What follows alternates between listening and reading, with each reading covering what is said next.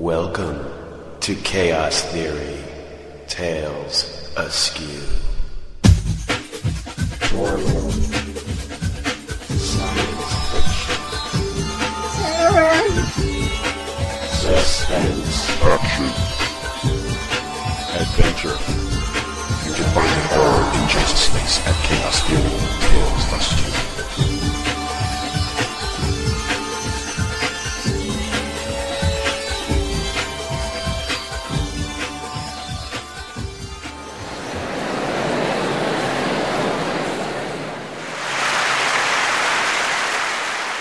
Chaos Theory Tales Askew presents Part 4 of the Mythic Pixicide by El Christopher Delguercio, as presented by the Chaotic Centurion.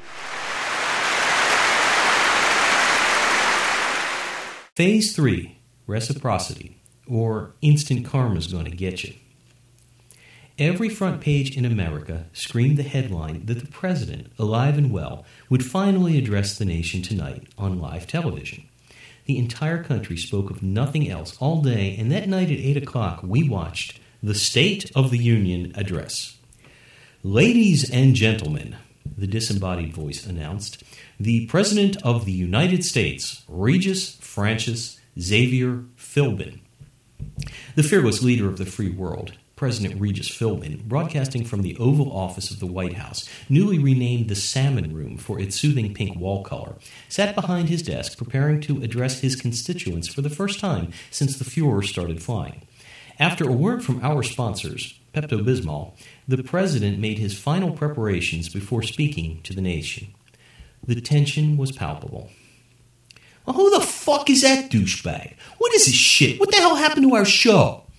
From a rad, fully furnished basement in northern Minnesota, 3 overbaked, underaged anarchists squeezed their remote in a vain attempt to return to their regularly scheduled program, the Bludgeon Fun Family Hour. Check that guy out, Nick, all serious and shit. He looks like your dad. Shut your hole, Daniel, Nick warned, still fingering the remote. Wow, this guy's on every freaking channel. Will you two asshats chillax? Ken said. How long have you been blazed? That's the president. He's on tonight to talk about Pixicide. Probably going to tell everybody to stop or some shit like that. Everybody's been talking about it. Daniel said, dazed and bemused. Is he cracked? They're going to rip him a new one if he comes on. They're probably sending this shit all over the world. People in Iraqistan are sitting around watching this right now. My man's crazy. He won't last a minute. A minute? Come on, it's too quick. Well, I say he won't last a minute, Daniel repeated with a mischievous glint in his eye. You want to make a bet? Nick asked. What, like a little gentleman's wager? Say our usual amount? Well, you're on, son, but you best cough up the money if he lasts a whole minute. Daniel rolled his eyes. All right, don't get your undies in a bundle, little girl. I got it right here. He fished a dollar bill, wadded to within an inch of its existence, as well as some blue pocket lint from the front of his jeans, and handed it to Ken. Kenny'll hold the money and keep time. That sound fair to you, Nicky boy? It's cool. Whatever, dude. Nick agreed, handing his money over to Ken as well. President Philbin shuffled a few pieces of paper on his desk while he waited for his cue to speak. After a few minutes, he cleared his throat forcefully and began. My fellow Americans, here we go, it's on. The entire globe has been plagued by a deadly new threat. 15 seconds. Come on, people, let's do this. An end to the nightmare is now in sight. 30 seconds. For Christ's sake, somebody get him. At last solved the enigma of Pixicide. 45 seconds. What in the bloody blue hell is going on? We must take drastic measures in order to protect us from ourselves. 1 minute. Ken's voice boomed and he handed over the cash to Nick. I don't believe it, he said. He made it. I don't know how, but he made it and he's still talking. To the winner go the spoils, Nick announced with a satisfied smirk, holding out both $1 bills. Then Ken asked, can we actually call $2 spoils? Hey, spoils or not, Daniel broke in. That was my lunch money, he said to the statesman on the screen. Forget you all. I'm going to do this clown myself. Daniel focused a steady stream of concentrated ire at the pattern that formed the face of the president. At that exact moment, the commander-in-chief broke from his pre-rehearsed speech.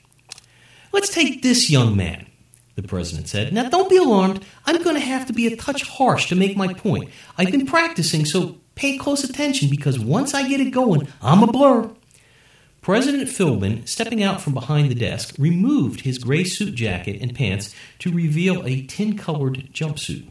Wires snaked across the surface of the garment, attaching electrodes to various points of his body. He lowered his eyes and, breathing deeply, stood akimbo on the bald eagle rug as the camera panned out to capture his body position for the nationwide audience. In what appeared to be a bizarre Tai Chi routine, the statesman raised one leg off the floor and flapped his arms in slow motion, first up and down, and then side to side. He then immediately let loose his fists in an interpretive dance of quick jabbing punches, complemented by several savage kicks into midair, while his face contorted into an orgasmic knot. His incessant mutterings were picked up by his microphone, still clipped to the lapel of his jacket. How do you like that, you little mother bleep? Think I was going to come in here and let you people beat the bleep out of me? We used to call this being taken out to the woodshed, you little bleep. Where you going? There's plenty more, you bleep, dumb bleep, punk beep. Various cabinet members could be heard off-camera cheering, and the viewing audience could clearly see the Secretary of State barking advice like any good cornerman would. Stick and move, Mr. President, stick and move. And the President did stick and move. He also bobbed and weaved, ducked and covered, and even rope-a-doped a little, while perspiration bearded above his top lip and across the presidential forehead. Back in Minnesota, the place had been laid to waste. Daniel, the young would-be regicidal maniac, lay badly beaten on the wet shag carpeting of the floor, his face awash in a mixture of blood and bong water, his head swelling impatiently. I guess some people think the best defense is a good offense. Upon witnessing this swiftest of displays of justice leveled against their comrade, Nick and Ken dared to direct their dander on the pixelized pattern of the now sweat-basted president. Several Secret Service men appeared at once. Crowding up from the corner of the boys' television screen, they commenced pummeling them into submission before they could so much land an ill thought. After a lengthy commercial break to allow the local news affiliates to arrive on the scene, President Philbin settled back in behind his desk and concluded his speech, images of his handiwork being beamed over the airwaves to a stunned world. These dark days are coming to an end, my friends. What you've witnessed here today is a trained counterpix technique discovered and developed by the best and brightest minds in the service of this great nation. It's part of a larger system being put into place at this very moment to safeguard all television transmitters with counterpix agents. Soon the entire country and later the world will be fully able to strike back against the murderous hordes that have kept good people hostage these long months. Never again will we hide in the shadows while Americans are besieged by the unchecked collective id of the weak-minded. We now possess a means by which to fight back. If you enjoyed this story, you may find more at Chaos Theory Tales Askew, located at www.genspace.com, spelled GENSPACE.com. Just click the top eyeball. You'll know what I mean.